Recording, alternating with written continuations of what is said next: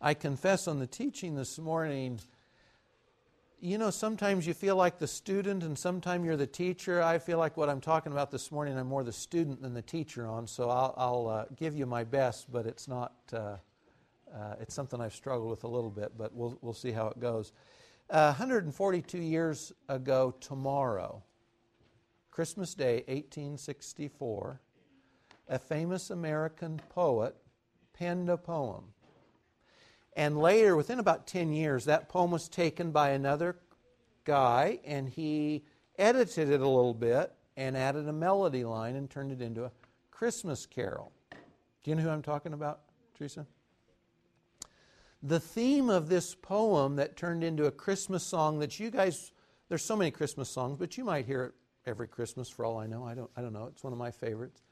The theme was peace on earth. It was about peace. Peace on earth is one of the key elements of this poem. And if you realize the setting in which the poem and then, of course, the song came, it gives more impetus to value the message. The poet was Henry Wadsworth Longfellow, and the poem was, I Heard the Bells on Christmas Day. Now, to just give you the background for the writing of this poem, which is now a Christmas carol, this was the deal. You remember the Civil War started in 1861. That same year, Longfellow's wife, Fanny, burned to death before his eyes in their home. She was using a candle and wax to preserve some clippings from her daughter's hair, and she had on this new dress, very lightweight, and some of this hot wax fell on her dress, and a breeze came through the house, and her dress burst into flames. And she caught on fire. She ran into Henry's study. He got a rug. He tried to smother the fire. It was ineffective. He used his hands and his arms to smother the fire on his wife as well. And she died the next day. He was so severely burned, he couldn't go to her funeral. In fact, if you've seen portraits of Longfellow, you see him with a beard. He couldn't shave after this because his face was damaged from the burns he suffered that same day. Civil War started 1861. He lost his wife, Fanny, that same year. He said at Christmas 1861, how inexpressibly sad are all holidays. He said in the next year, 1862, he wrote, I can make no record of these days. Better leave them wrapped in silence. Perhaps someday God will give me peace. And then on Christmas Day in 1862, he wrote, a Merry Christmas, say the children, but that is no more for me. So this is the guy, and this is the setting out of which that poem and that Christmas hymn were written. Now in 1864 on Christmas Day, you remember also the setting, at this point, about 600,000 men in the Union, guys, this is staggering, 3% of the population had already died in the Civil War. And the North was making advances certainly, but the end of the war was nowhere in sight, Christmas Day 1864. We didn't know how long it was going to go on. The death toll was immense. His own son Charles had been shot in the war, I think it was a year or two earlier, almost died, went through his shoulder and his back. So the setting for Longfellow, this was the setting. The setting was the Civil War. The setting was his own personal anguish and loss within his family and his wife within the last 4 years. That's the background for the setting of the poem, I Heard the Bells on Christmas Day. And let me read that for you. I heard the bells on Christmas Day, their old familiar carols play. Wild and sweet the words repeat of peace on earth, goodwill to men. And thought how, as the day had come, the belfries of all Christendom had rolled along the unbroken song of peace on earth, goodwill to men. Till ringing, singing on its way, the world revolved from night to day. A voice, a chime, a chant sublime of peace on earth, goodwill to men. Then from each black accursed mouth the cannon thundered in the south, and with the sound the carols drowned of peace on earth, goodwill to men. It was as if an earthquake rent the hearthstones of a continent and made forlorn the households born of peace on earth, goodwill to men. And in despair I bowed my head. There is no peace on earth, I said, for hate is strong and mocks the song of peace on earth, goodwill to men. That's most of the poem. We'll conclude it in a little bit. But you can see for Longfellow, the poem shows two things. One, it shows the real desire for peace, peace on earth, and it's in the face of despair and anguish and loss. We're looking for peace on earth. He's looking for peace on earth, and it doesn't look like it's to be had. You know, his was a day of warfare, personal loss. You know, frankly, in many ways, it's not unlike our own day. We're a nation at war. And it's not just, the numbers are not the same. We're appalled at 3,000 American deaths, and every death is a tragedy. The Civil War was 600,000. We have no concept of the magnitude of the loss behind the writing of this poem. But we, in our own little ways, even today, we're a nation at war. Terrorism affects all of us every day in one way or another. All of us have personal anguish. We suffer loss, disappointment, etc. So maybe we can empathize a little bit with Longfellow here this morning, looking for peace on earth and wondering where it's at. And of course, the phrase Longfellow's quoting, peace on earth, goodwill to men, is straight out of Luke's Gospel, chapter 2. Let me read that, Luke 2, 8 through 14. In the same region there were shepherds staying out in the fields and keeping watch over their flock by night. And an angel of the Lord suddenly stood before them, and the glory of the Lord shone around them, and they were terribly frightened. But the angel said to them, "Don't be afraid, for behold, I bring you good news of great joy, which will be for all people. For today in the city of David there has been born for you a Savior who is Christ the Lord. This will be a sign for you. You'll find a baby wrapped in cloths and lying in a manger." And suddenly there appeared with the angel a multitude of the heavenly host, praising God and saying, "Glory to God in the highest, peace on earth, goodwill to men." Longfellow's refrain comes straight out of Luke 2. The angel announcement, peace on earth, goodwill to men. The question, it begs the question in his day or ours, where's the peace? Where is peace? What does it look like? And how do we get it? Peace is an old Latin word. Pax. Pax is, thinking of, Latin. Pax, if you've heard phrases like Pax Romana, the peace of Rome. That's what we get. Our English word comes from the Latin Pax. If you look in a dictionary, almost without exception, the dictionary definitions of peace have to do with the negative. That is, they describe the absence of a thing. So let me run down this list quickly. Peace in the World English Dictionary is freedom from war. Peace is a calm and quiet state free from disturbances or noise. Peace is a state of mental calm and serenity with no anxiety. Peace is freedom from conflict or disagreement among people or groups of people. Peace is a treaty agreeing to end hostilities between warring parties. Peace is the absence of violence or other disturbances within a state. Almost all, two exceptions here, almost all the absence of something. Peace is the absence of something. Now, if you look in history, or even if you look in your own life, the absence of conflict is a good and an important thing. So peace, even if you're thinking of just the negative, I don't have something, this is an important component of peace. I'm free from warfare. I'm free from conflict. I'm free from conflict of one sort or another. This is a good thing. Biblically, though, the absence of a negative is not all that describes peace. And in fact, when you look especially in the Old Testament, you see the Hebrew word salem or shalom doesn't just mean this absence of conflict. It has to do with this positive side of life. So the shalom kind of peace means life that's whole, or it's complete. It's a sound state of well-being. So on one hand, peace is a negative. It's the absence of warfare or conflict. But it's also on the positive side, it's this positive wholeness or complete element to life. In a sense, it's life as it's supposed to be. That's the Hebrew thought of peace. So the absence of a negative, but the positive wholeness or well-being in life as well. We might further flesh out this thought or this image of peace. Peace could be said to be a quiet confidence, positively.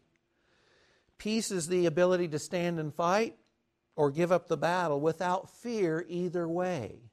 I have peace. Peace is the knowledge that you're where you belong, doing the things you're meant to do. That sense of shalom, of life is whole because I'm where I belong, doing what I'm intended to do. Peace is the gift of God that allows you to enjoy all the other gifts of God. If you don't have peace, how much can you enjoy life. If you have conflict, how much can you enjoy the other gifts God gives? You can give a man all the wealth of the world, and if he doesn't have peace, he doesn't have the foundation from which he can enjoy all those other blessings. Peace is the foundation of a life well lived. I'm suggesting this morning, and actually I want to talk about 3 spheres of peace. If you say, what does peace look like? Then we can describe how we get it. But what does peace look like? 3 things, 3 arenas for peace. One is vertical. Biblically, you'll see there's this key concept, peace between me and God. Peace between me and God. Peace on the vertical plane. There's also, though, peace between me and you, or peace between man and man. That's on the horizontal plane. And then there's peace internal, peace within my own soul. Each one of these spheres or these relationships has its own elements related to peace. The first one, peace between God and man, bar none, this is the most important kind of peace any one of us can have. If you don't have this peace, you really don't have a foundation for peace between others, and you certainly don't have a foundation for peace within your own soul. Peace between us and God is the critical piece. If you get that, then everything else is a possibility. If you don't have that, you have no peace. You have no foundation for peace. You know, it's hard to believe, and especially when you look if you look in the mirror and you see this good-looking person looking back at you and this nice person, kind person, whatever, it's hard to believe that we are born at odds with God. You know, and that if you look at your life in one way or another, even as Christians, you'll see that your life doesn't measure up. You're not the person God meant you to be. You might be a fine person, a nice person, a kind person. But in the honest moments, we know none of us are what we should be. And certainly as non-Christians, all of us born into this life like our parents, at odds with God. We're in the city devoted to destruction. We're born on the wrong side of the Mason-Dixon line. We're at odds with our Maker. We don't have peace with God as we are born into this world. We're born in a battle, and we're not at peace with God. And so God has to do something for us in this realm where we can't know peace. Listen to what Peter tells Cornelius, the first Gentile convert, in Acts 10, verse 36. When he's telling him the gospel, he says, telling the good news of peace through Jesus Christ. The possibility of peace with God comes through Jesus Christ. Romans 5:1, certainly one of the most important verses in all the Bible. Paul says, since we've been justified through faith, we have peace with God through our Lord Jesus Christ. You and I gain peace. Anyone in this world gains peace with God, with our Maker, born at odds. We gain peace through faith in Christ. We gain peace with God. The enmity, the antagonism that's a given between God and us is set aside. We're declared right through faith in Christ, and then we have peace with God. This is the peace you can't live without. Certainly in time it's difficult, but in eternity you can't go there. To be reconciled with God is to gain peace with God. Colossians 1:20 says of Jesus, He made peace through the blood of His cross. It was Jesus' incarnation, crucifixion, resurrection, His death in our place that provided peace for you and I, peace between us and God. We can only know peace with God through Jesus Christ. That is the gospel. This is the most important kind of peace you can have. If you don't have this peace, you muddle your way through life and you die separated from Christ and God and all goodness for eternity. We're born at enmity with God. If we go through life unreconciled, we die at enmity with God. We're not free to partake of His goodness. We don't have peace with God. This is the peace that provides the possibility of all other peaces. And this is the peace that we will enjoy in eternity. Those who trusted Christ. If you're a Christian, this is the peace you're headed for. This is the peace you'll enjoy in some muddled way here on earth, but this is the peace you'll enjoy fully in eternity. Peace with God through faith in Jesus Christ. This is simple. God offers us the gift of reconciliation, and being reconciled, we have peace with God, the foundation for all other kinds of peace. The second peace is peace between us with each other, peace on the horizontal plane. A few verses on this. Ephesians talks about this, maybe one of the critical verses, Ephesians 2:14. Paul says of Jesus, He Himself is our peace, who has made the two one and destroyed the barrier, the dividing wall of hostility. Let me explain this briefly. Paul's a Jew, and he's writing in a world in which basically you're a Jew or you're a Gentile. You know, we live in a day in which there's ethnic or racial strife, one sort or another, national strife, whatever. In Paul's day, it was Jews versus Gentiles. So he says in this world setting where you're a Jew or a Gentile and the two don't mix, remember a Jew couldn't go into a Gentile's house, for instance. In this world, he says Jesus has come in, He who is in Himself peace, and He's broken down barriers that divided Jews and Gentiles, and He's put them together in one new person or one new family. Jesus, who is peace, broken down barriers, and He's made two groups that were antagonistic to one another. Now they've been united in Christ. They're at peace with one another. This is the kind of peace I'm talking about on the horizontal plane. We have peace with each other through Christ. Christ is the peace giver. He comes in, He breaks down walls that keep groups separated and in antagonism towards one another, and He brings peace. Preeminently, this was true between Jews and Gentiles. He then says things like this in Ephesians 4:3. He says, be diligent to preserve the unity of the Spirit in the bond of peace. Work hard at preserving what Christ has made, which is this peace. You don't create peace with others. Paul says it's created by Christ's Spirit, but your part is to work hard, diligently, to maintain it, to preserve it. That is, it's possible to lose this kind of peace. Romans 12:8, this is a key phrase. This is one my girls have heard from me routinely. As far as it depends on you, be at peace with everyone, or be at peace with everyone, or with all people. You can't control other people. I mean, frankly, most of the time we don't control ourselves well. We certainly can't control other people. But Paul phrases this horizontal kind of peace this way. He says, as far as it depends on you, what you say, what you do, where you go, your attitude, etc., as far as you have any control, you be at peace with others. You have Christ, you have the source of all peace, you be at peace with others. And then in Romans 14:19, make every effort to do what leads to peace. Now this peace, this horizontal plane peace, this peace between you and those around you, this is of the three kinds of peace, this is the most iffy, if you will. That is, this peace is not wholly dependent just between you and God. The first and the last are.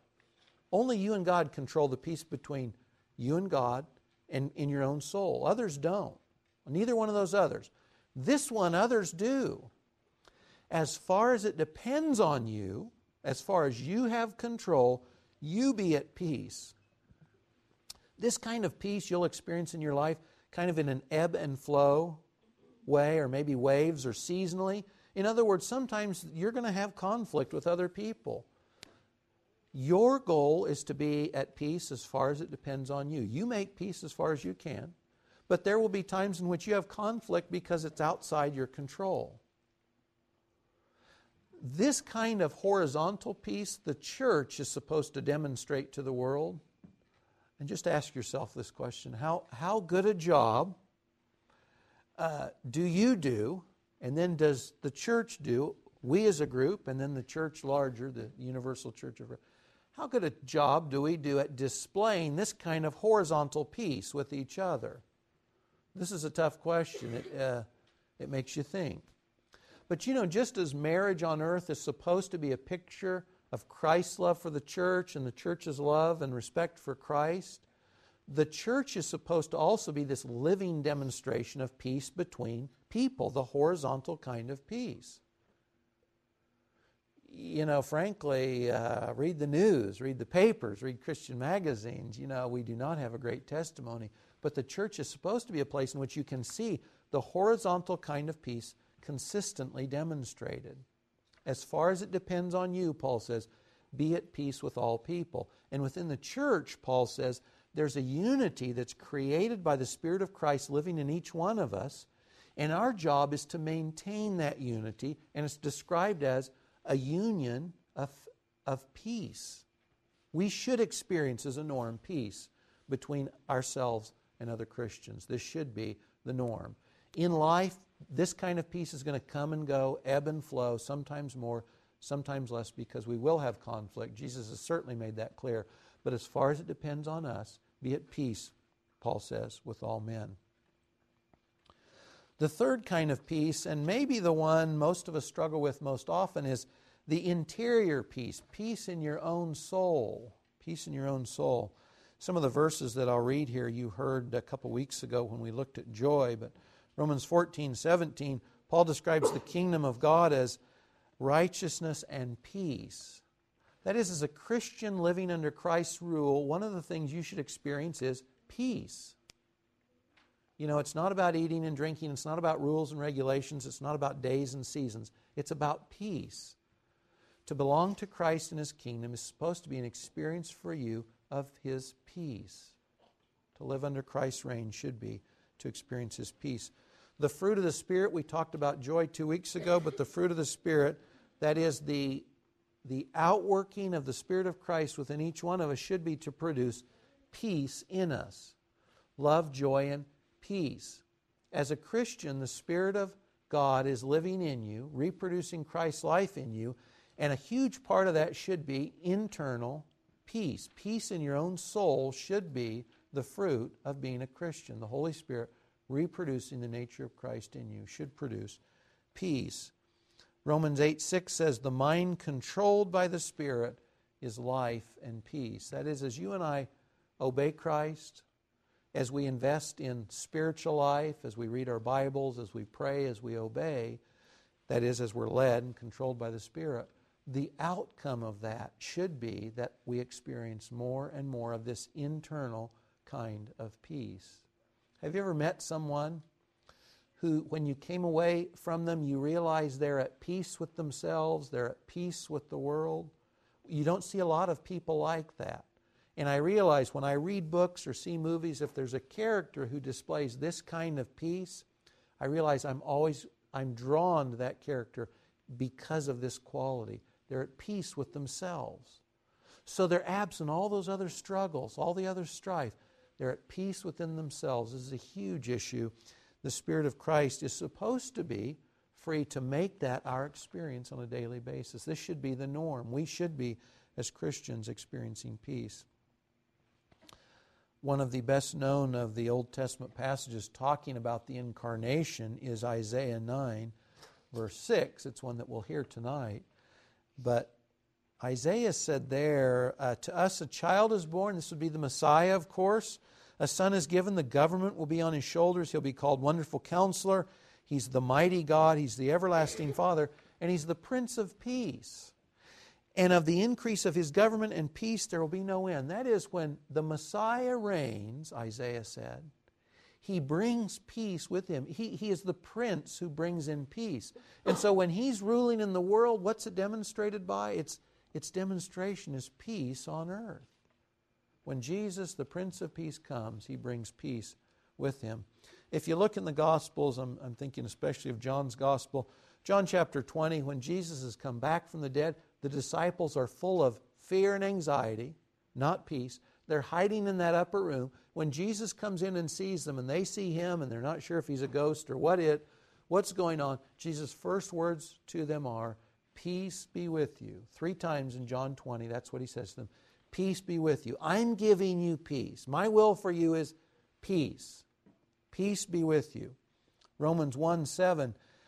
I love this about the epistles. Every time Paul sat down to write God's words to a church in his day that come down to us today, this is how he started. Grace and peace to you from God our Father and the Lord Jesus Christ. When God begins to address you or I on anything, when you read the epistles, the first words out of God's mouth through the pen of the apostles are grace and peace. That is, you have God's favor and you have His peace. Grace and peace are yours from God the Father and the Lord Jesus Christ. We should experience, it's kind of like it's the package, like joy. It's as if it's a Christmas package all wrapped up. God is handing to us saying, you have my grace, you have my favor, and you have my peace. This is the norm. Philippians 4:7, that Paul says, the peace of God which transcends understanding will guard your hearts and your minds in Christ Jesus. We often think of peace as that absence of the negative. Here, Paul says peace is like a guard on your life. I love this thought. Peace is like a security guard at the entrance of your soul. And peace will guard your heart and your mind in Christ. If you have the possession of peace, the peace Christ gives us, it's as good as having a guard, Paul says, around your emotions and your mind. It's not just the absence of conflict. Peace is a positive asset that guards your thoughts, that guards your emotions. David wrote in Psalm 4:8, in peace I will both lie down and sleep, for you alone, O Lord, make me to dwell in safety. This internal peace within your soul is not dependent on your circumstances. If you think of David, this was a guy who was chased around by a king and his army trying to kill him every day. This was a guy who faced death in battle all the time. And David's response is this: I'm going to lie down and I'm going to sleep peacefully because I've entrusted myself to God. God's the one who takes care of me. I can sleep in peace. You know, when you worry, when you give up peace and you're consumed by angst and worry, what do you lose? You lose sleep. You turn in your bed at night fearfully, fretfully, turning things over for lack of peace. David, faced with conflicts daily, says, when I lie down at night, I'm at peace and I sleep because I have God's peace. He's going to take care of the things that concern me. This kind of peace does not depend on what's going on around you. This kind of peace you can enjoy no matter what else is going on. This peace within your soul, just like David, whether you're chased, whether life's good or bad, this peace within your soul should be your constant companion, should be the guard, if you will, at the door of your mind and your emotions, this peace that David enjoyed. By the way, in our culture, I'm convinced one of the reasons we live the frenetic lifestyle that we do, one of the reasons we overeat, we drink, we use and abuse one thing and another, the list is endless. We watch TV, we entertain ourselves to death, you name it, on and on. It's because we don't have peace. And so in lieu of peace, you cover up this hole of peace with everything else you can pile on. Because temporarily it kind of takes your mind off the fact that things aren't right inside. So we subdue ourselves, we inoculate ourselves, whatever. We pacify ourselves with things that aren't what we really need. They don't produce peace. But temporarily they kind of distract our mind from the truth that we're not at peace. We lack something we're supposed to have. And so we substitute everything under the sun for it. When basically God is saying, you've got my peace. Here it is. Now sometimes, of course, we may lack peace because we need to confess something to God. I'm not going into a lot of this about how we get it this morning, just to describe it primarily, but sometimes we lack the inner peace because we're at odds with God. In that situation, we've got to confess our sins. The sin alienates us from God, not because we lose our salvation, but because we've distanced ourselves from our dad, we've turned our back and gone the other way, and that's what sin does. In that case, we simply come back to God, 1 John, we confess our sins. God's already provided the forgiveness for them, and we're restored. We enjoy that peace again. But I'm convinced most of us live the busy lives we do, and we participate in all kinds of things because we're not experiencing peace. And if we had God's peace, we'd be free from pursuing any one of a number of other distractions. The bottom line is that peace is God's idea, and it is this special Christmas present that He wraps up, if you will, every day to give us. Peace is God's idea, and He's the one who announced it in Luke 2. Remember those angels? You know, angel just means messenger. They weren't coming up with these words to those shepherds by themselves. They were giving God's message to the world. Those angels, God's messengers, declaring God's message to the earth in Luke 2, peace on earth, goodwill to men. The announcement of the incarnation of Jesus Christ was the announcement of peace on earth. It was God's declaration of peace on earth. God's will for you, God's will for me, God's will for all those who know Him is peace. It's your experience of peace on earth. Peace on earth in time, peace for eternity to come. You know, Christmas is a busy time. This is Christmas Eve. It'll be a busy day, I'm sure. Tomorrow will be a busy day. You know, amidst the hustle and amidst all the busy things that will be going on, and burnt dinners or friendly relatives or less friendly relatives, you know, whatever it is you're facing this weekend or this week, remember that in the midst of it, no matter what else is going on, you can have peace with God. As far as it depends on you, you can be peace with those around you.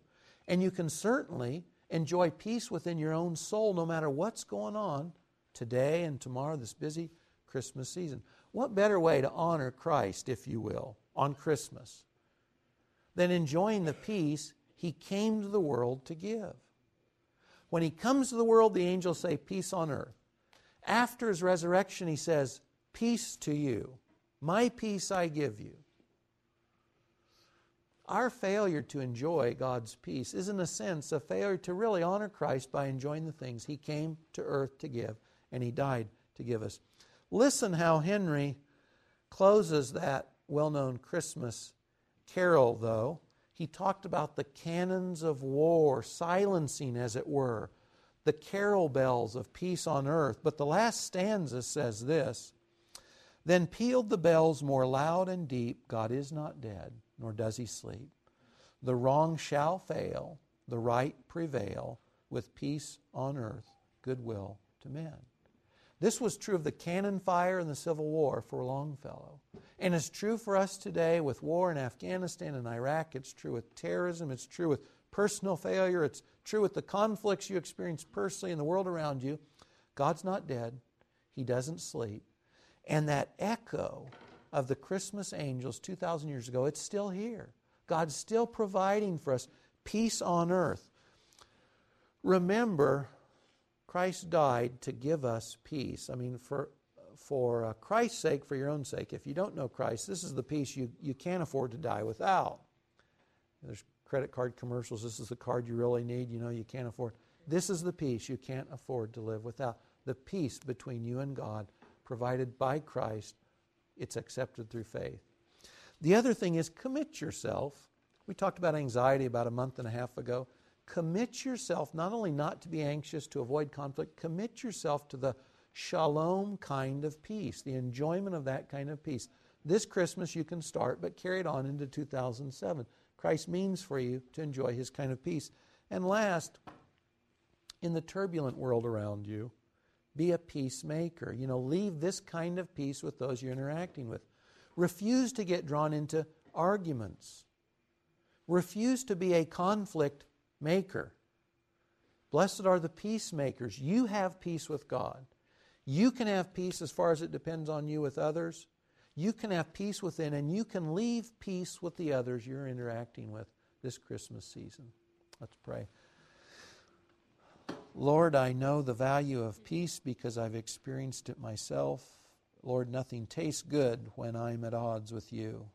Life's not sweet or fun or exhilarating when I'm at odds with you or with others. Lord, the angels said that when you were born into this world, it was a declaration of peace on earth and goodwill or blessing to men.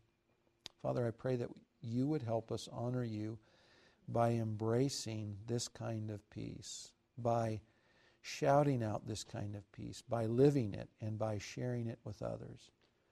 This Christmas and always. In Jesus' name, amen.